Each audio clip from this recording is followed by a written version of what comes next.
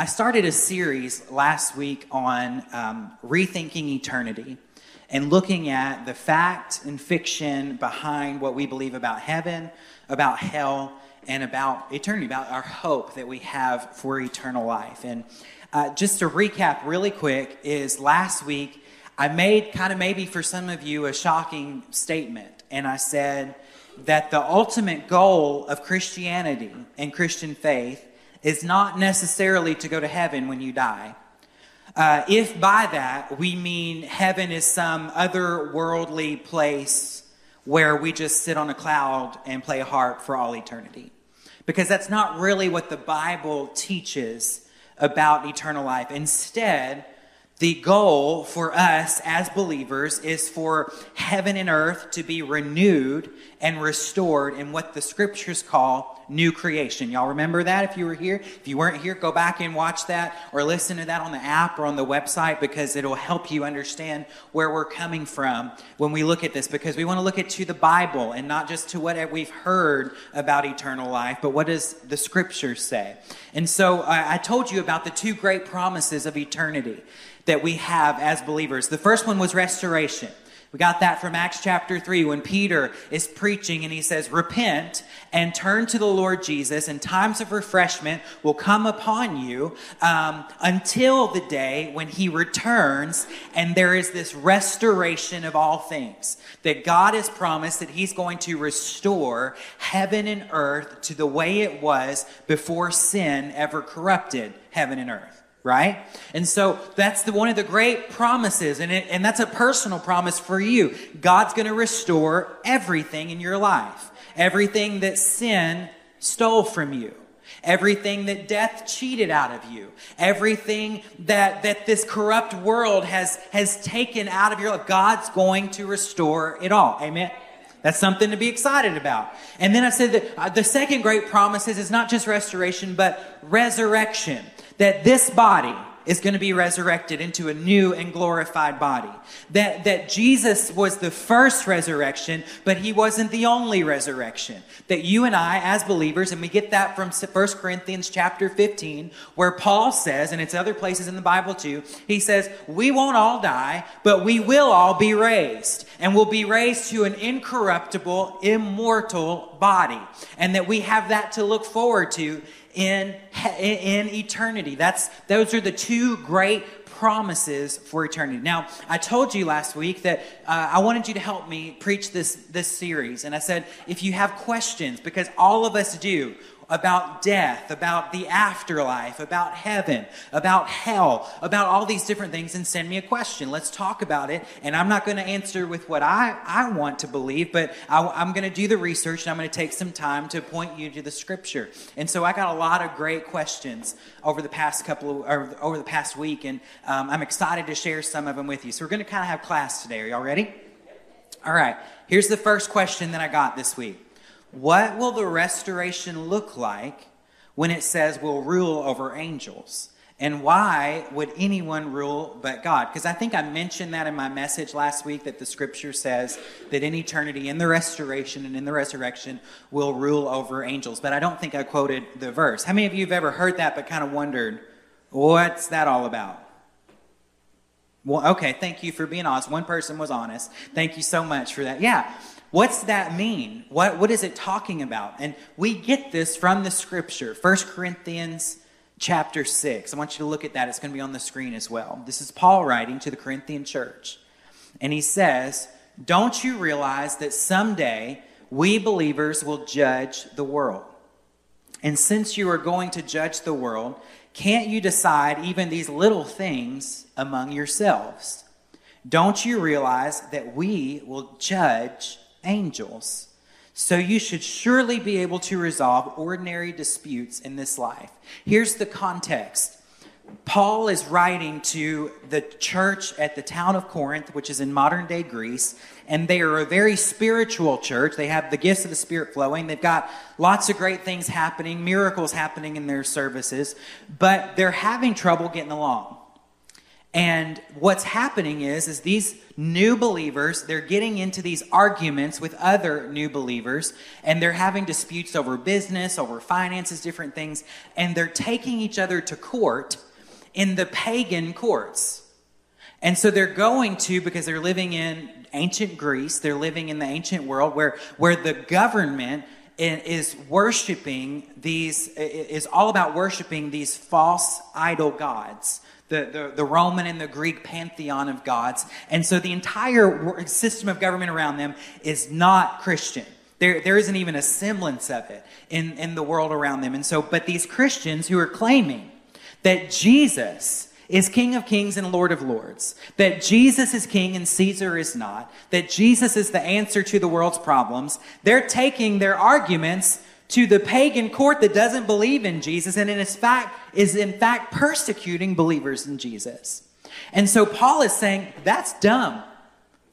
Why are you going to the world for wisdom to solve your problems when you are a follower of Jesus and you have the answer and you're trying to convince the world that you have the answer? And he says, don't you realize that you've got more authority than that court in that pagan governmental system? Don't you realize we're supposed to have more wisdom than those judges in that pagan court system?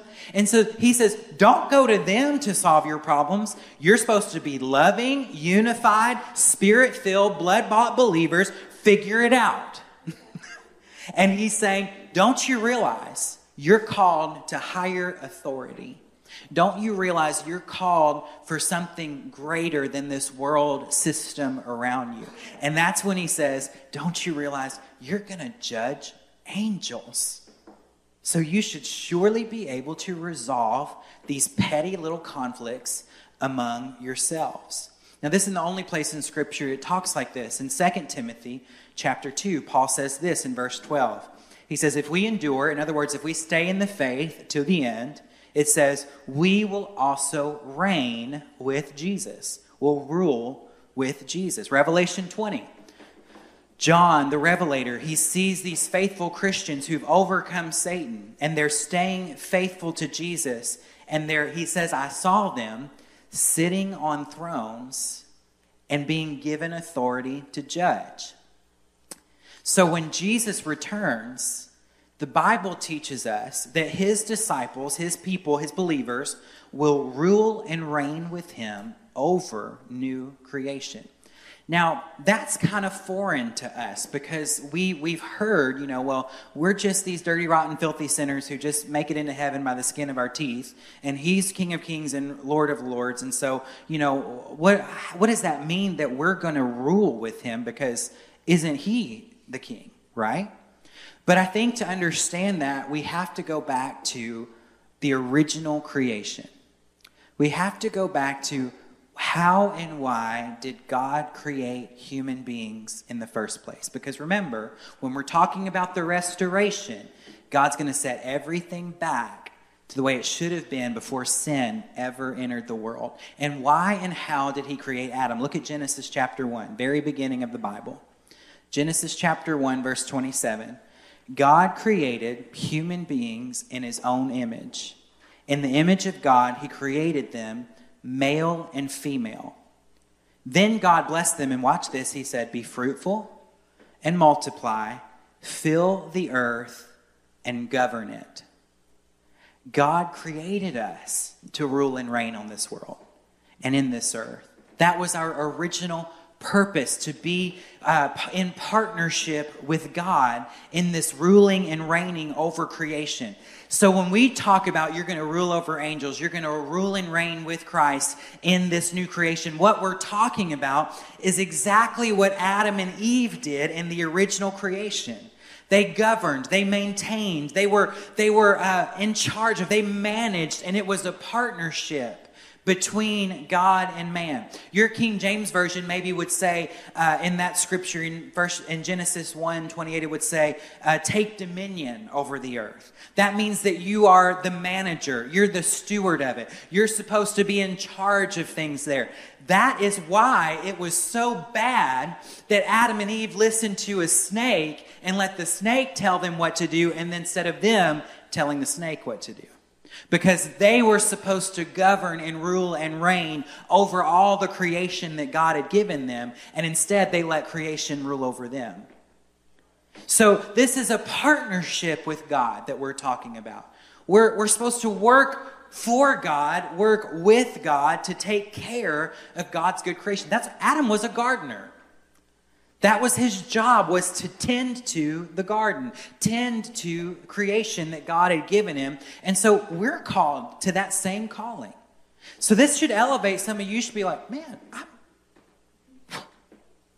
devil, you can't push me around. I'm supposed to rule and reign over you. Sin, you can't tell me what to do, because Paul said, don't you know you rule over angels? And so that demon can't tell me what to do. And that demon can't influence me. And that addiction can't run my life, because I'm supposed to rule and reign over everything in this creation. So that changes your perspective a little bit. Now I don't settle for sin because I'm called to something higher. I've got more authority than I thought I did. So throughout this sermon today, I'm going to give you some takeaways, some things that I want you to kind of keep in mind. First one is this: God created people to live eternally. You were created to live eternally. That's why death is so hard for us to deal with, because it's not natural. It's not who you were created to be. You were created to live forever in partnership with your God, with your Creator. And so the second takeaway is this: God created people to work in partnership with Him and to tend to His good creation. So that, yes, we serve Him, and yes, He's King, and yes, we worship Him, and we bow down to Him, but we also work with Him. And we're partners with Him in making sure that His kingdom expands in this creation. And we're going to work with Him for all of eternity to tend and care for this new creation that God is going to do in our lives and in this world. Amen? So I got another good question. This one was, when God restores all, what does that look like? Is there a particular time or a season that this will occur? Or will it happen when we all live in eternity? And the way I want to answer this is kind of threefold. Because when we looked at that scripture in Acts chapter 3 where Peter says, repent and turn toward Jesus, times of refreshment will come upon you until the time when Jesus returns and completes the restoration of all things. That's Acts chapter 3. And so when we're talking about the great restoration, we're kind of living in this, it's already begun, but it's not yet complete.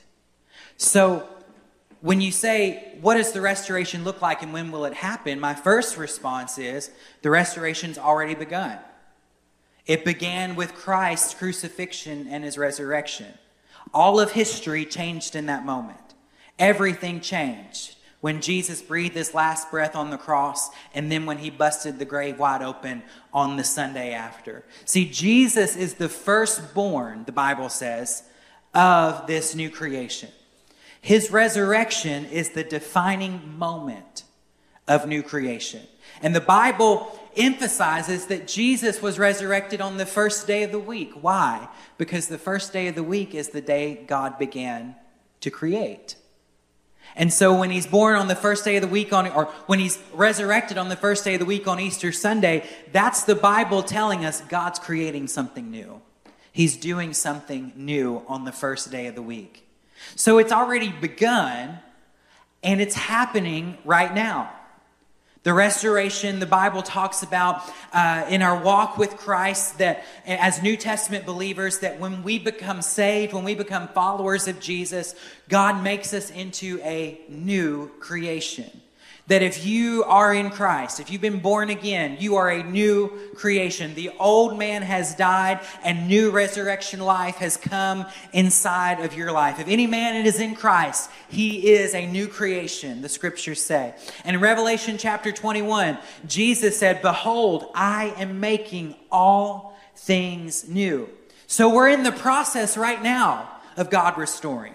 We're living in that day right now where the role of the church, us as believers, is to go out into the world and bring the world into subjection of His new kingdom.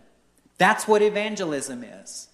That's what telling people about Jesus is saying, hey, there's a new kingdom and you can be a citizen of that new kingdom. You can be a part of what God's going to do, is doing, and is going to do in this great restoration where he's going to conquer sin for all eternity, where he's going to defeat death for all eternity. That's what this whole thing is about. So the restoration's happening, but then also it's not yet complete. That's why Peter said, repent. Times of refreshing will come upon you because God's already doing a new thing, until the time where he restores all things. Because the restoration is going to be fully completed when Jesus returns. He's coming back, y'all. Yes. When you have a rough day, when things don't seem to be going so well, when death knocks at your door, when sickness and suffering comes, you can say, all of this is just temporary. Yes. Because he's coming back. And 2 Peter chapter 3 says this, we are looking forward to a new heavens and new earth that he has promised, filled with God's righteousness, not filled with sin, not filled with death, not filled with sickness, not filled with suffering, but filled with God's justice, filled with God's righteousness. So it's already begun. We're part of what he's doing right now. He's restoring our lives. He's building us into the person he created us to be. We're supposed to go and take the kingdom to the world around us so that other people can join into this restoration process. But we got a day coming where it's all going to be taken care of, where it's all going to be completed and it's all going to be made new. So here's your takeaway. Jesus began the great restoration through his resurrection. That restoration is continuing in me right now, if you're a believer. And that restoration will be completed in me and in the earth around me when he comes again. That's something to look forward to. Amen? Those are some great questions. Everybody comfortable? We good? Yes. All right. This is my message today, the hope of heaven. And I've got a couple more questions I'm going to answer at the end. The hope of heaven. Look at Genesis chapter 1, verse 1. Jesus says, or the Bible says in Genesis chapter 1, verse 1, in the beginning, God created the heavens and the earth. The Bible, from the very first sentence, assumes that there is this place called earth and there is a place called heaven. And there is a connection between the two, but they are also different. So when we're talking about heaven, we want to keep in mind God created heaven and earth. The Bible assumes that there is this place called heaven. Look at Matthew chapter 6, verse 9 through 10. This is the Lord's Prayer when the disciples come to Jesus and they say, Lord, teach us how to pray. And he says, when you pray, pray like this. Our Father in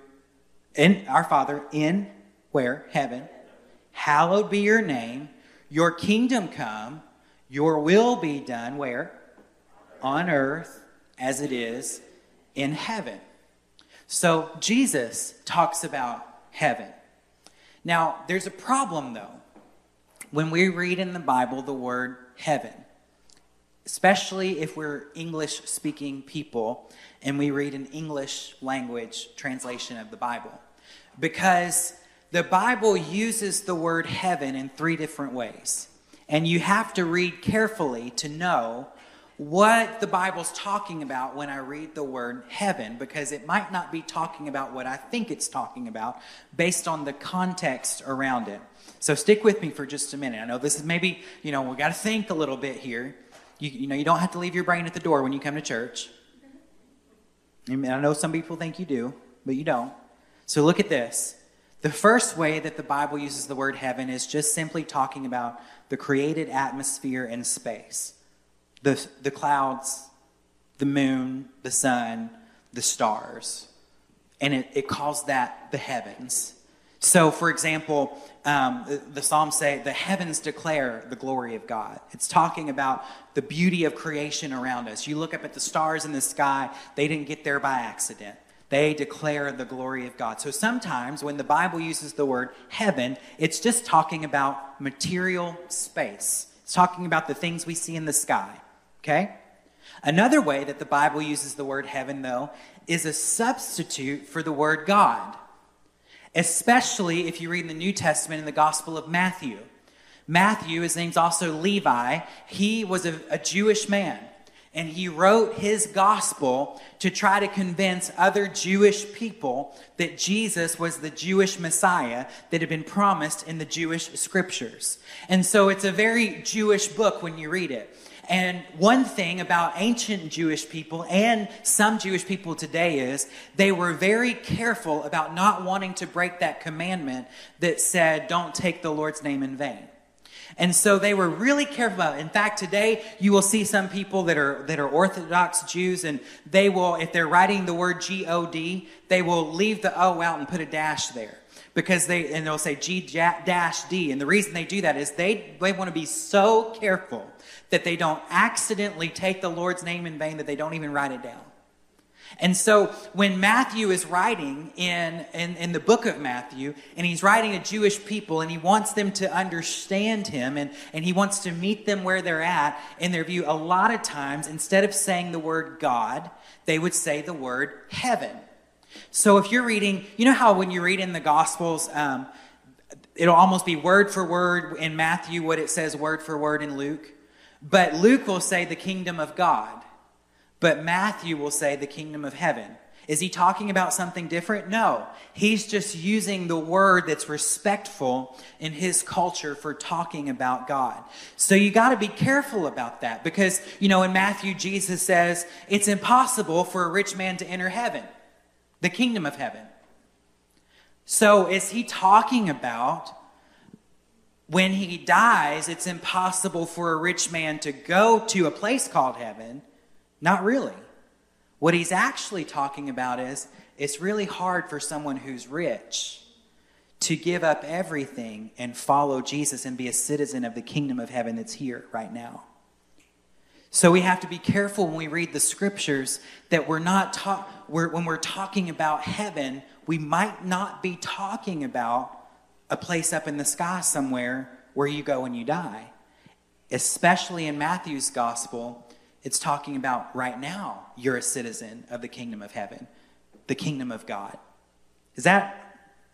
I'm trying really hard to communicate this right. Give me feedback. Are we clear? Sometimes we're not talking about heaven when we die when we read in the scriptures. We're talking about the kingdom. Is that cool? Okay. The third way that the Bible talks about and uses the word heaven is this. It's that unseen part of creation where God is. This is what we're normally talking about when we say heaven. One way I read this week in a commentary, it talked about heaven is kind of think about like the control room for everything that happens on earth. It's the place where God governs from. But the Bible does not talk about this place called heaven, where God is, as if it's far away. Go to Saturn and take a left in outer space somewhere, and that's where heaven is. It's much closer when you read in the scripture about where God is and where heaven is. Genesis chapter 1, when it's talking about the heavens and the earth, and it's talking about God governing and ruling and God creating, it makes heaven sound like heaven almost overlaps and coexists and interlocks with the world that God is creating. There's a connection between what we see in the natural world that we call earth and where God is in heaven. It's not far off, and it's not removed, because God is there. When you read about Adam and Eve and you read about their life before they fell into sin, God's kind of coming and going between heaven and earth. He's there and then he's not there, and he's walking with them in the cool of the day, and he's taking Adam around to see all of creation, and then he's not there at certain points. But he comes and goes. There's this free transport kind of between heaven and earth. So it's not hundreds of light years away, and it's not another place. It's nearby, it's close, but we can't necessarily see it with our natural eye. So God, he's spending in creation, he's spending time with Adam and Eve. He's walking in the garden, he's there. And I think the point of the Bible when it talks about heaven is this: the Bible doesn't understand heaven to be somewhere else. It's just a different existence. It's just a different sphere, but it's nearby. It's close. It's accessible. It's just a breath away. That's why when we talk about prayer, when we talk about God, you don't have to shout for him to hear you. You don't have to hope that, your prayers make it past this. No, he's here with us. It's not that far away. So when we get to Jesus and to the New Testament, never once does Jesus say, believe in me so that you can leave this earth and go somewhere else to a place called heaven when you die. Jesus doesn't say that. The Bible doesn't say that. Instead, this is what Jesus talks about when he talks about heaven. He says this, Father, your kingdom come, your will be done in earth as it is in heaven. Jesus doesn't teach us following me means you get to escape this world and go somewhere else. Following me means you get to be a part of heaven coming here to earth. So the hope of heaven, y'all, I know this is maybe really challenging. The hope of heaven isn't that we leave here. The hope of heaven is that heaven comes here. That is what the Bible teaches. Because God is our creator, and because he created this world, and he did not abandon it to exist on its own, even when the world rejected him, a biblical theology of heaven is not that heaven is a faraway place, but that heaven has come near to us, that it's not inaccessible, but that heaven is available. Now it's clear there's still a separation between heaven and earth. Even though it's near, we haven't quite experienced all that heaven has for us yet. After Jesus was resurrected in Acts chapter 1, the Bible says that Jesus ascended into heaven. It says that the clouds received him. But when you read it, it's not like he's on a rocket ship going to another planet. It's just that he's kind of stepping out of this sphere for a moment. But he's going to send his Holy Spirit. So he's close by. God's still going to be active. His Spirit is still moving. Jesus has entered into the control room. He's gone to be with the Father. He's still sitting on the throne right now in heaven, but it's not some far off place. It's nearby. And our hope of heaven is that while we wait for the restoration and the resurrection that's coming, Jesus is still sitting on the throne. And Jesus is interceding and overseeing the advancement of his kingdom in the earth today. He's praying for us right now with the Father. He's interceding on your behalf. He's watching you. He's looking out for you. He's there in heaven, but it's not some far off place. It's close enough where we can hear from him and he can hear from us. So here's your takeaways for this. Heaven is not far away. Heaven is near because God is active and involved in our lives, even when we don't see, feel, or acknowledge it. The hope of heaven is that heaven and earth will join together in the sovereign rule of God's kingdom here on earth. Now this leads us to more questions, doesn't it? I got 3 other questions, and it just worked out perfectly because it's going to fit in with how I want to close this message today. Final questions that surrounded the thing that we all wonder. What about those who have died and are waiting for the resurrection and the restoration? What about that? Because we talk about heaven, and when believers die, they go to heaven, right? Pastor Seth? Yes, absolutely. Let's look at these questions. I got this one. It said, I've read and heard that to be absent from the body is to be present with Christ. Is this just for believers only? Where do unbelievers go? Is hell the same as the lake of fire? Or are these 2 different places? And then another question I got was this. Do we see the face of Jesus as soon as we die? Or do we sleep until the resurrection? Now next week, or 2 weeks from now, I'm going to spend some considerable time talking about the question of unbelievers and hell and that kind of thing. So I'm not going to get into that today. That's just your teaser. If you're curious or you're wondering where you might end up, then come back and don't die before then.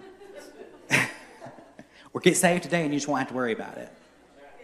But I'm gonna teach on that, and there's a biblical reality to a place called hell, and it's a tragic place, and I'm going to teach on that in a few weeks. But Today I want to focus, my message is the hope of heaven, so we're going to focus on the heaven part of the question for just a minute. What does a believer have to look forward to after this body dies, but while we're waiting for Christ's return in the resurrection?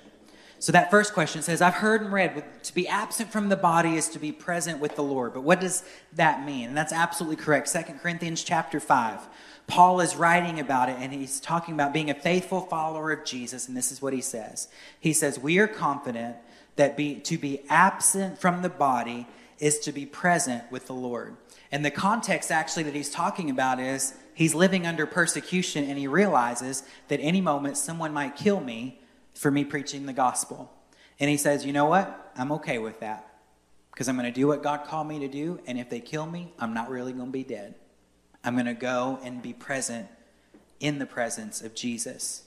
See, the scriptures are clear that when this body dies, the life that's in this body, my spirit, my soul, my mind, whatever you want to call that part of me that makes me me, immediately goes into the presence of God. When you, as a believer, die, you immediately go to be with Jesus.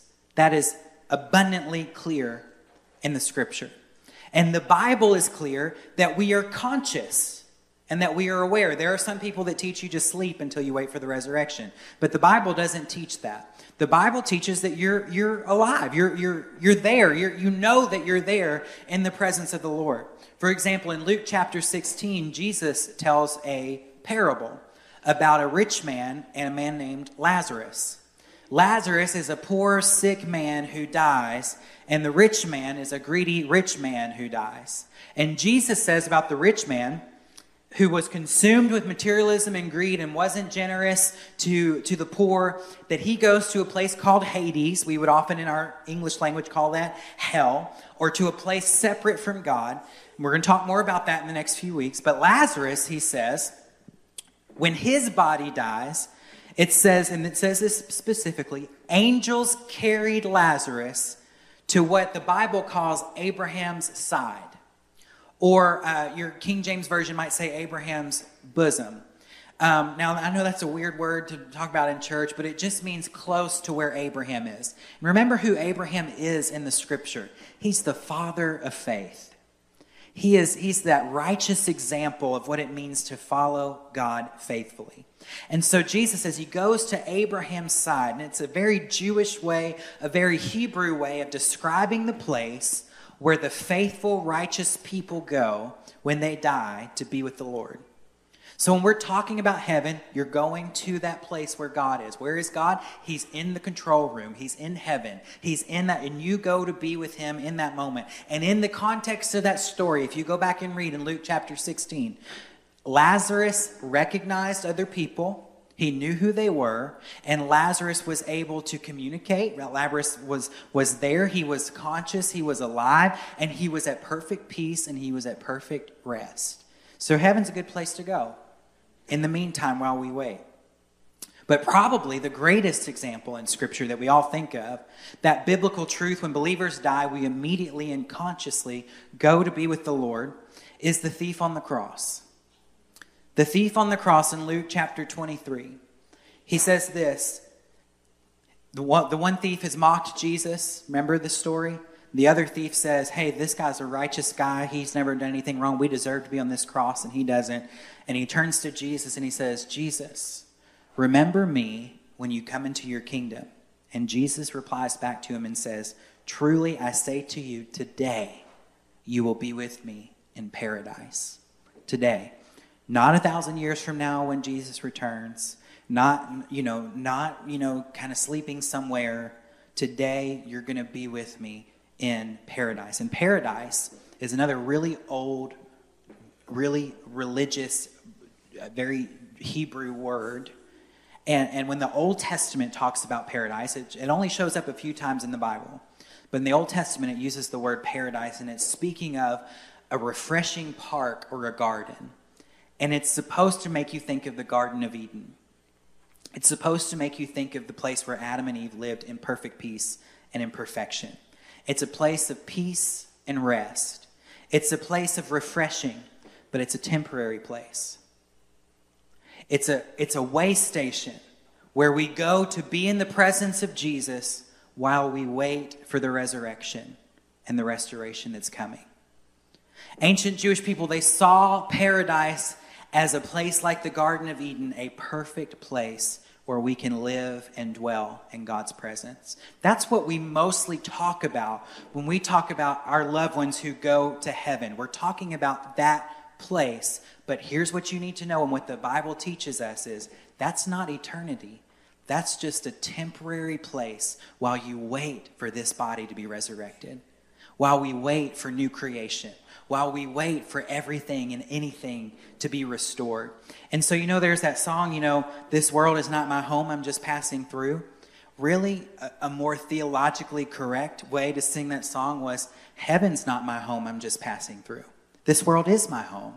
And God's going to restore it, and God's going to renew it, and He's going to set everything right. And when I die, if that's before the Lord comes, then I'm going to go to a place that the Bible calls heaven, the Bible calls paradise, and it's where Jesus is, and I'm going to be with the Lord, and I'm going to be there, and it's going to be perfect, and I'm going to know people, and I'm going to know Jesus, and it's going to be great, but it's not the end, because I'm looking forward to the day when I'm coming back with Jesus, and me and Him together, because we rule and reign together, we're going to set everything right on this world, and I'm going to get everything back the devil ever stole from me. I'm going to get life back. The suffering that I've experienced, the death that I've experienced, sickness that your loved ones have experienced, you get to, with Jesus, see it all restored and brought back. Isn't that better than staying on a harp for all eternity and just singing cute music?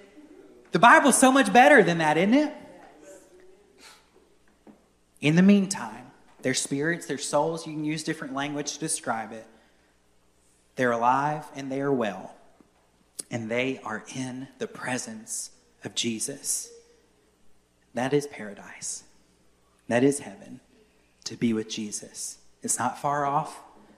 It's not on some other side of the galaxy. It's nearby. It's close. And that heaven right now is breaking through into the world, through the church, through God's Spirit, through the hands and feet of Jesus, us taking the kingdom to the world around us. Isn't that good news? That we have something to look forward to. Yes, the last breath you take, the Bible says immediately angels take you to be in the presence of the Lord. But that's not it. There's something even better, because He's going to resurrect this body. He's going to set everything right. Takeaways. At death, born-again believers are immediately ushered by angels into the presence of God in heaven or paradise. The dead in Christ are at perfect peace in the presence of Jesus. I want somebody to hear that today, that you've wondered about a loved one. And you've wondered about maybe a child. Are they okay? I want to tell you, the Bible says they're at perfect peace. They're at perfect peace. And they're excited about the day when He's going to restore it all. Another takeaway, they are anticipating the coming restoration and resurrection. They have eternity to look forward to also. And it will be a reunion. We will be reunited with loved ones. The Bible says, when the trumpet sounds, the dead in Christ shall rise, and we who remain will be caught up, and we will meet them in the air. And that's going to be a glorious day when we get to see Jesus face to face together. We have eternity to look forward to. I got one final question, and then I'm going to close. I love this question. Someone asked, do you think there is a peace within you when you're dying if you're a Christian? Now, my first answer, I wanted to sound real spiritual. And I want to say, yeah, if you're in Christ, death's no big deal. Perfect peace. It's just easy. But as I kind of prayed and thought more on that question, I thought, sometimes death isn't an easy experience. The reality is that death is hard. It can be scary. It can be painful. The reason that we as human beings have such trouble talking about death, like this is unusual even for you don't talk Sunday morning about dying, like find an encouraging message, Pastor. Good grief. But I want you to hear this. We have a hard time talking about death or dealing with death because it's not in our DNA. Yeah. We were created for eternity. Right. Death isn't natural to us. That's why it's so difficult. Death is a horrible byproduct of sin and corruption in the world. And as God's children, children of life, children of light, we want to overcome death and we want to live forever the way God created us to live. Now, some people, and I hope this is me one day, some people are fortunate enough to just lay down and fall asleep, and they close their eyes, and when they open them up, they're in the presence of Jesus. And it is peaceful, and it is great. And it's even peaceful for the family around you to know, oh, they didn't suffer, they didn't hurt, and they're with Jesus right now. That's a comfort to us. But for others, the reality is that sometimes death is painful. Sometimes it's traumatic. Sometimes it's unexpected, accidental, tragic. So while what I'm about to say is yes, we can have peace as we face death, I just didn't want to gloss over the fact that it still hurts. Then it's still hard. It's not necessarily an easy process all the time. There's still real fears. There's still real questions. And there's still emotional pain that goes along with it. And maybe that sounds not very spiritual, and maybe that's just, but you'll have to argue with Jesus. Because Jesus, on the night before he was crucified, he experienced that real pain. And he experienced that real anguish. And even in a moment, almost hesitation, as he said, Father, if it be your will, let this cup pass from me. Because the reality is, it's hard. And some of you, even in the past few weeks or few months, you've experienced and you've walked through death with a loved one. You've sat by a bedside. Something tragic has happened. And the reason I'm camping out here is I want you to know, if that's been you, you're in good company because Jesus has been there. Jesus, when one of his best friends, Lazarus, died, Jesus knew, I'm getting ready to resurrect this dude. But he still, the Bible says, in John chapter 11, verse 35, he stood at the tomb and Jesus wept. Because Jesus saw and experienced the pain that death causes. So, yes, it's hard. Yes, it's difficult. But in the midst of the pain and the suffering that death is often associated with, if you're in Christ, you can still have peace because we know that death is not final. We know that the grave is not the end of the story. We know that there is life on the other side. We see this in the scripture. Jesus, as he's hanging on the cross, he's in intense pain. He's already been beaten to within an inch of his life. He's been impaled with nails in his hands and his feet. He's been mocked. He's been beaten. He's been abused. And he's able to whisper out in that moment of submission to the Father. He says, Father, into your hands I commit my spirit. There's this peace that Jesus has in the midst of this horrible death. He's able to say, it is finished. He's able to say, I've done what I'm dying knowing I've done what I was supposed to accomplish according to God's will in my life. And you can have that. We can have that in our lives. In Acts chapter 6, Stephen, he's one of the first deacons of the church, one of the first leaders in the church called a deacon. And he is stoned by a crowd for preaching about Jesus. And he's obviously in such immense pain. They're literally throwing, like those big rocks we have out here in the flower bed, rocks that size at the man's head over and over and over again.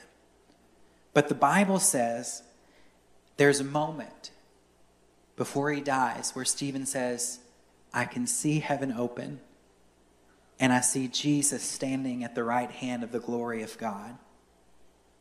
And he looks to Jesus and he says, Lord, receive my spirit. And then he says, I love this. Stephen says, and Lord, don't hold this sin against them. Literally, as heavy rocks are being thrown at his head, in a moment where he could be bitter and he could be angry, or he could just cower and just curl up and just try to make it go away. He has peace because he sees Jesus. And he has so much peace that he's even able to release the people who are doing this to him from his own judgment. In the midst of pain and death, you can have peace. In the face of death, you can have peace. The Apostle Paul, in one of his last letters to his spiritual son Timothy, 2 Timothy chapter 4, he says this, as for me, my life has already been poured out like a drink offering. The time of my death is near. Watch this. He says, I have fought the good fight. I have finished the race. I have kept the faith. And now the prize awaits for me, the crown of righteousness, which the Lord, the righteous judge, will give me on the day of his return. And the prize is not just for me, but for all who eagerly look forward to his appearing. Paul's saying, I know where I'm going, and I'm at peace. And I know I have done what I was sent here to do and what God called me to do. And so, yes, you can have peace. I'm fairly young. Not as young as I used to be, but maybe compared to some of y'all, I'm real young. I don't know. Maybe compared to some of y'all, I'm real old. But for my age, I think it would be fair to say, and believe me, this is not bragging because I wish it wasn't true. I think it would be fair to say I've probably seen more death than most people my age. Just family and time in ministry. I've been by people's deathbeds and different things. And so I've seen a thing or two. And I was thinking about this question, can you have peace when you're facing death as a Christian? And my mind went to two people, Miss Onita and Steve. And I want to tell you about Miss Onita and Steve for a minute. Miss Onita was a lady in my church growing up. I grew up in Cortland Baptist Church in Cortland, Virginia. It's where I was saved and where I was baptized.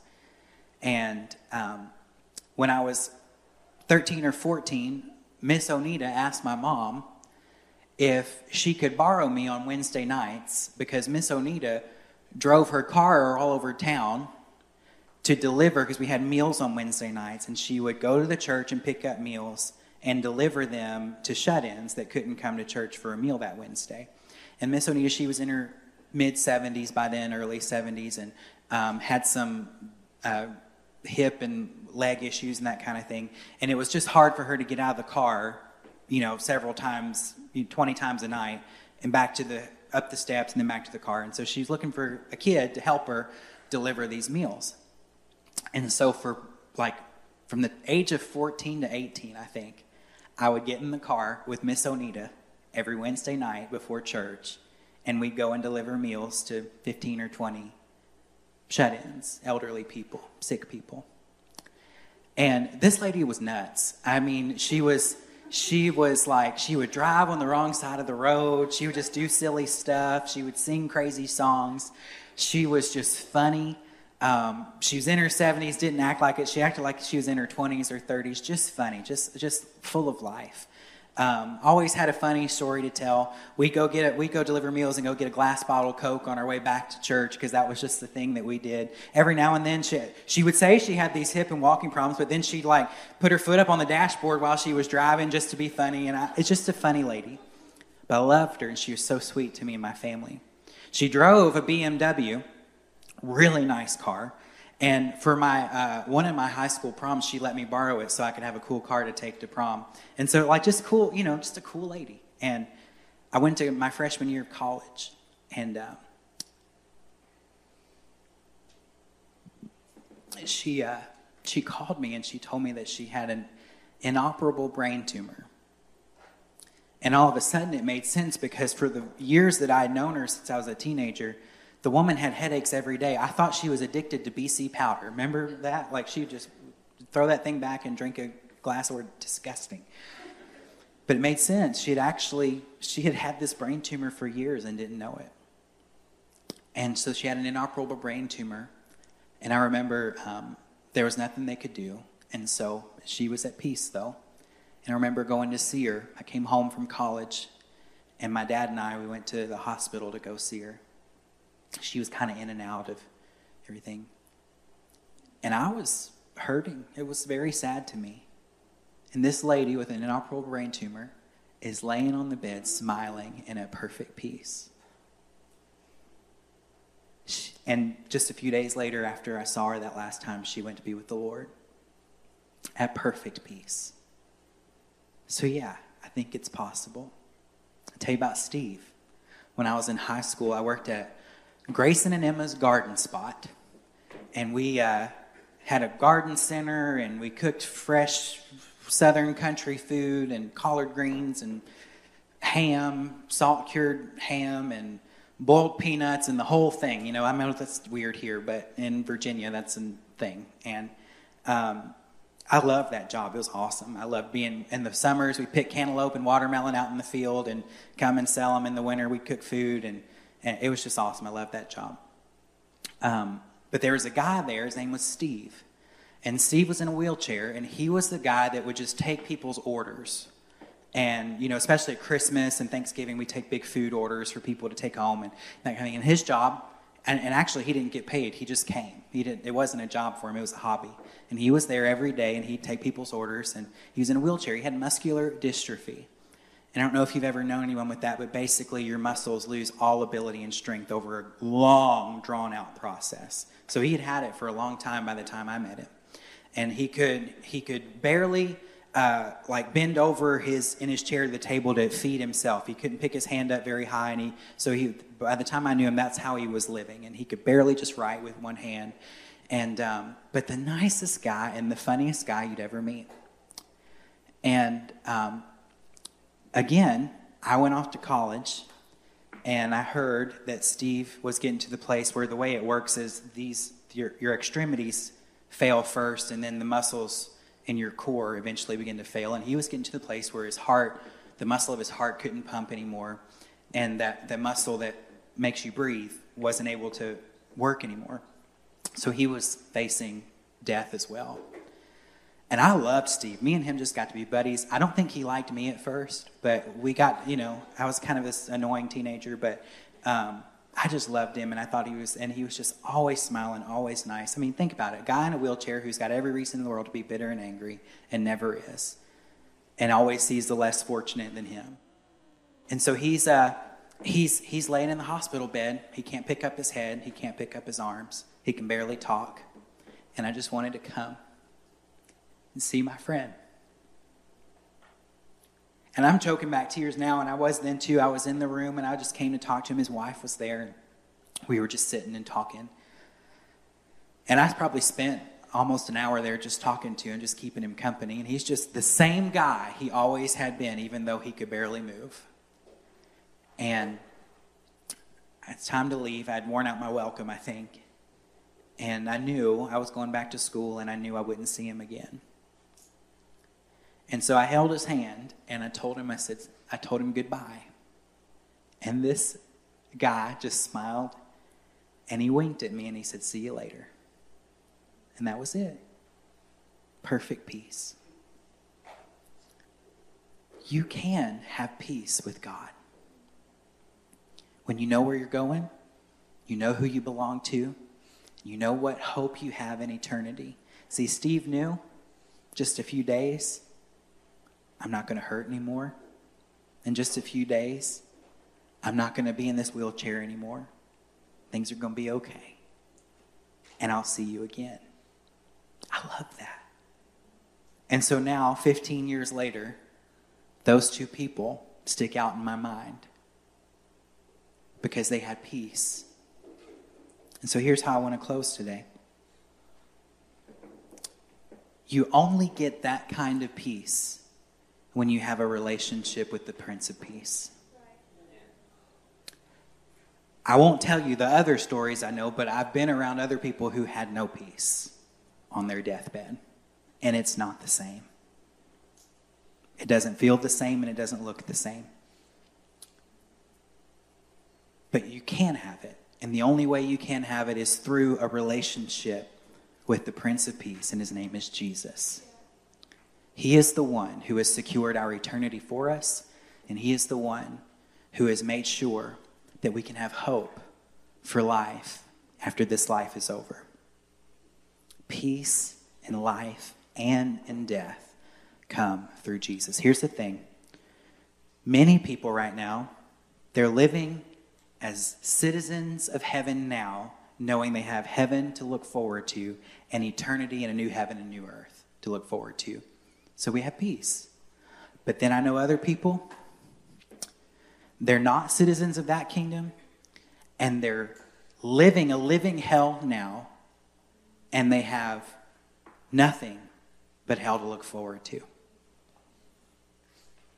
Our job is to take the peace that we have and snatch those people out of that living hell in the now so that they can have the hope of heaven for all eternity. Amen? So here's what we want to do. If you get those cards, and maybe Justin, someone else can pass them out. There's pens on your seat. Pastor Katie, after you do that, if you'd come on up. There's pens on your seat, and you're going to get a card. And you know a name of somebody who does not have that kind of peace.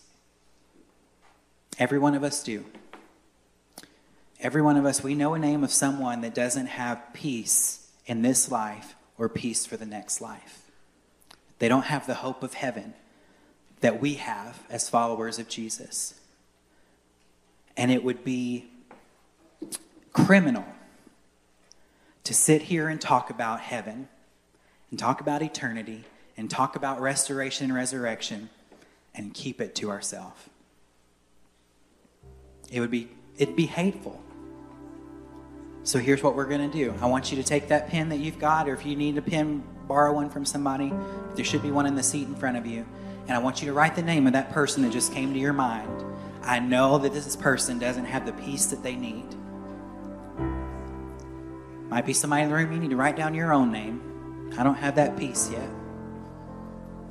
But I want you to write it down. Who's that person that you say, you know what? My heart's desire for this friend, for this spouse, for this child, for this neighbor, for this parent, my heart's desire is for them to have peace now and peace in eternity. Write it down. Everybody's participating today.